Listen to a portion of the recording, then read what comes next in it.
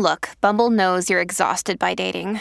All the, must not take yourself too seriously, and 6'1" since that matters, and what do I even say other than, hey? Well, that's why they're introducing an all-new Bumble, with exciting features to make compatibility easier, starting the chat better, and dating safer. They've changed, so you don't have to. Download the new Bumble now. This is The View from Somewhere, a podcast about journalism with a purpose. I'm Ramona Martinez, the producer. This podcast is serialized, so if you like what you hear, go back and listen from the start. You can find full transcripts of these episodes at viewfromsomewhere.com. And just so you're aware, this episode does contain a graphic description of police violence about a minute from now. Thanks for listening and enjoy the show.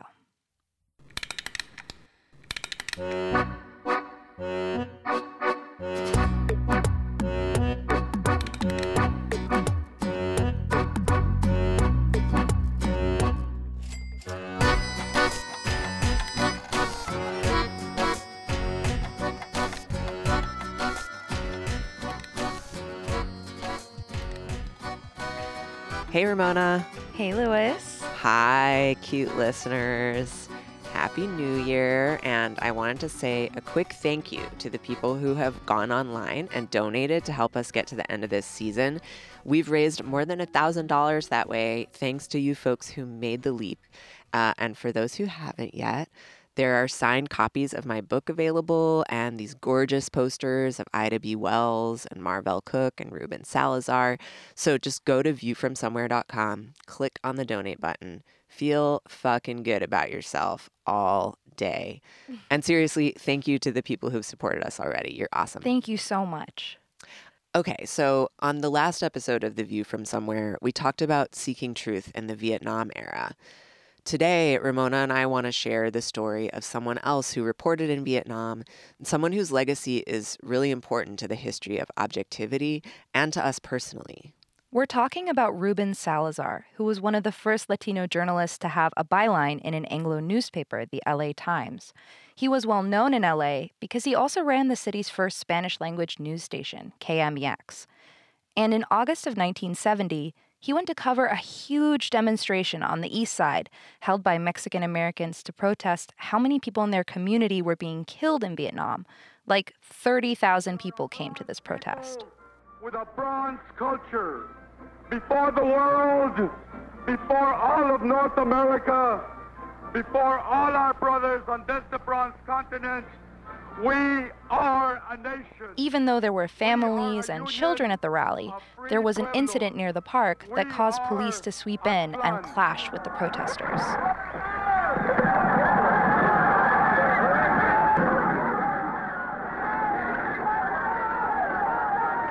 Ruben Salazar and his camera crew ducked into a nearby bar to get away from the clashes.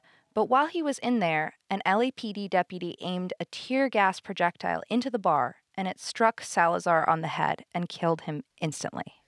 This story is so awful. And a lot of people think it was an assassination, right?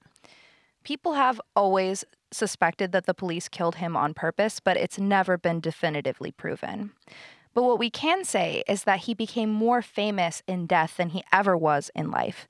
And it's actually his life and career that I want to focus on today. And we're so lucky. Ramona used to be a producer at Backstory and did this piece we're about to play for an episode there called Behind the Bylines. So grateful that this exists. Take it away, Ramona. In 1968, Ruben Salazar got a letter from the LA Times. He was in Mexico City serving as the newspaper's bureau chief. Salazar was an old-school Cronkite-era reporter. He had been with the LA Times for 9 years, including a stint covering the Vietnam War. In Mexico, he had been enjoying his promotion to bureau chief. But his editors were recalling him back to LA. They needed him on his old beat, the Mexican-American beat. Because the Times really didn't have anyone else. This is filmmaker Philip Rodriguez. Well, there were a lot of reasons for it, but ultimately, some of his editors believed that Ruben would do a better job of reporting this phenomenon than other people might. This phenomenon he refers to is what's now known as the Chicano movement. It was a decades-long civil rights struggle for Mexican Americans, and in 1968, it had exploded on the streets of LA. We have the lowest reading rate in East LA, in the East Side schools. News reports covered the activism. In one case, 15,000 students from some of LA's poorest neighborhoods staged a walkout. We have graduates that graduate from high school.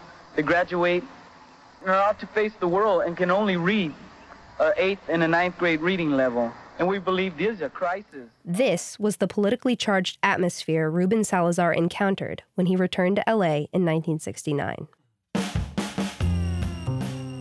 Felix Gutierrez is a journalism professor at the University of Southern California. He was a student activist back then. This was a period of activism, of picketing, of protesting, marches, demands, confrontations, some of them violent, between establishment authorities, whether it's law enforcement, schools, health officials, or whatever, as a community developed its own identity and its own name for it, for what it was, which is the Chicano movement. Salazar wasn't thrilled about his new assignment. Philip Rodriguez says that although Salazar believed Mexican Americans were underserved, he didn't really identify with the young Chicano activists. You know, he was a silent generation era American, a Korean War veteran, hard worker, and very much an assimilationist. He married a white lady, a gringa, and lived in Orange County. Rodriguez says that at first, Salazar was skeptical of the Chicano movement's militant tactics. Its leaders included groups like the Brown Berets, modeled on the Black Panthers. And when he first started hearing their rhetoric and witnessing their rather brash, insistent style, I think Salazar was taken aback and a little mistrustful of what was going on. But Salazar covered the Chicano movement seriously. He wrote about plans for strikes, interviewed the Brown Berets, and spent time in the barrios. He reported on the indictment of movement organizers like Sal Castro, who faced 66 years in prison for helping students plan the East LA walkouts. He also wrote about bilingual public schools on the U.S.-Mexico border. But by 1970, after just 1 year reporting on the Chicano movement, Salazar started to get restless. Salazar's next move might have seemed strange for an Orange County Cronkite-era reporter. He became news director of a Spanish-language television station in Los Angeles called KMEX. But he didn't sever his ties to the LA Times. He also wrote a weekly opinion column for the paper. Felix Gutierrez says in those columns, Salazar began to speak more openly about his perspective as a Mexican American. This took some of his former news colleagues by surprise. Here's who I am, here's the way I see things, here's the way that people look at things. And their story was that he was good old Rube at the LA Times before he left, and then they start seeing his columns, they realize he's not one of the boys. He has had different experiences and he sees things differently than we do.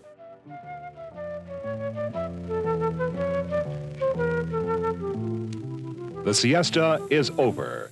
A series designed to further understanding between the Anglo and Mexican-American communities. Here's Ruben Salazar in a 1970 interview with a local television station. Salazar is talking to journalist Bob Navarro. Navarro speaks first. Well, here you were at the Los Angeles Times, large metropolitan daily and newspaper with an international reputation, riding a crest of a career. All of a sudden you leave the Times, you go to Channel 34, like I said before, a Spanish-speaking station. Why? I felt like I made a full circle at the Times, and I was very happy there. But the most important thing about my move to me was that I was frustrated. I wanted to really communicate with the people about whom I had been writing for so long, with the Mexican-American community directly and in their language. Because you see, as news director of KMEX, Salazar continued covering the Chicano protest movement. He also began investigating the Los Angeles Police Department and the LA County Sheriff's Office and documenting police violence. Gonzo journalist Hunter S. Thompson wrote that Salazar's relations with the police were growing increasingly hostile.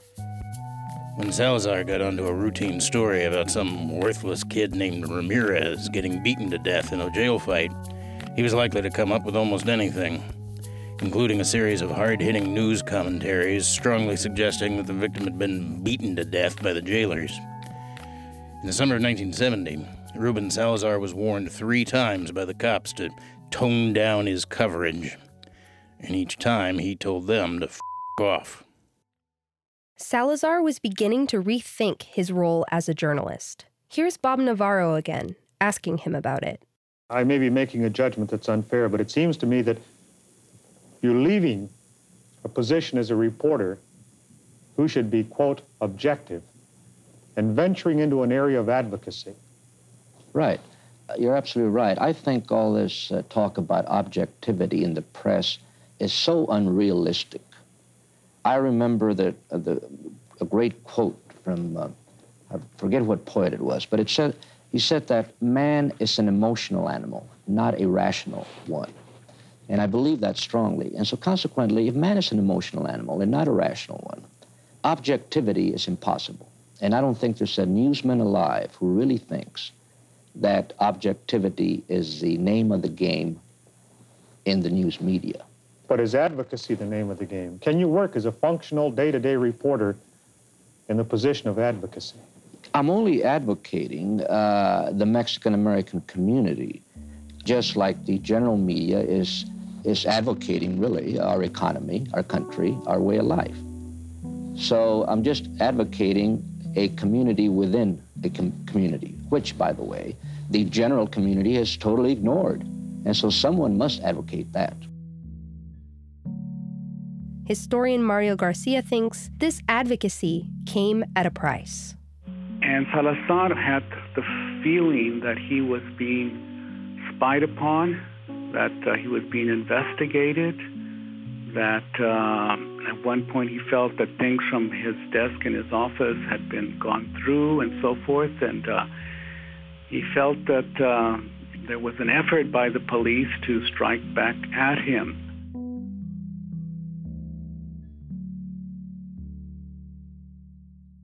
The day before the protest where he was killed, his boss said, "I'll see you on Monday." Salazar replied, "Yeah, if I survive, you'll see me." The next time his boss saw him, he was identifying Salazar's body. He was 42 when he died. Felix Gutierrez says that no charges were brought against the police deputy who fired the tear gas canister that struck Salazar. It appears to have been an accident, according to reporters who have examined redacted files. But many Chicanos, including Gutierrez, weren't so sure. It just didn't ring true that this was just happenstance or a circumstance of errors that had made this happen. And he was raised to iconic status by our people because he had been our voice. Overnight, Salazar became a martyr for the Chicano movement. Hundreds of Mexican Americans came to pay their respects while his body laid in state in East LA. But Philip Rodriguez says Salazar's martyrdom is misplaced. He had been reporting on the Chicano movement and thought it was an important story, but he wasn't an activist.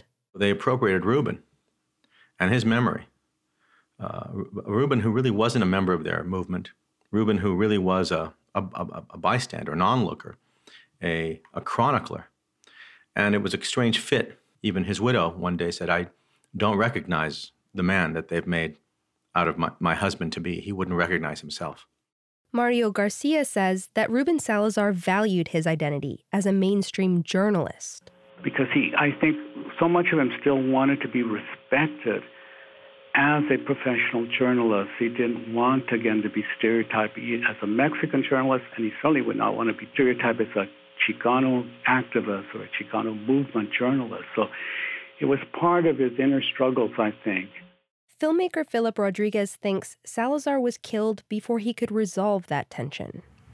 So what makes Ruben Salazar interesting is that in a certain way he was neither fish nor fowl, that he was trying to both understand and responsibly report on a very rapidly changing environment.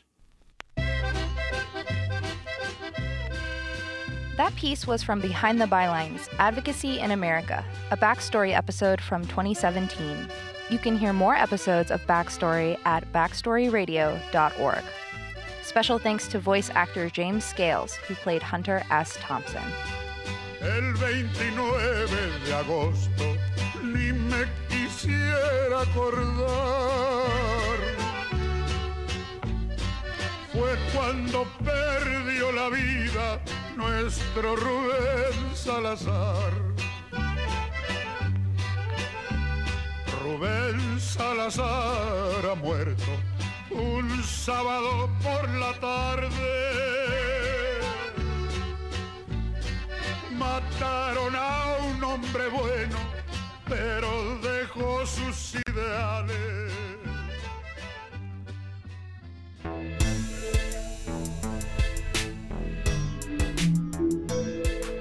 Next time on The View from Somewhere. I remember we faxed a mile of black paper to the New York Times when they got their first fax machine. Or ACT UP made a facsimile of the New York Times called New York Crimes and put it in their newspaper boxes, and because the reporting was just terrible. Covering AIDS in the 1980s and how being close to the story can sometimes make us better reporters. Stay tuned in, subscribe, please tell your friends about us, and leave us a review on iTunes. It really helps.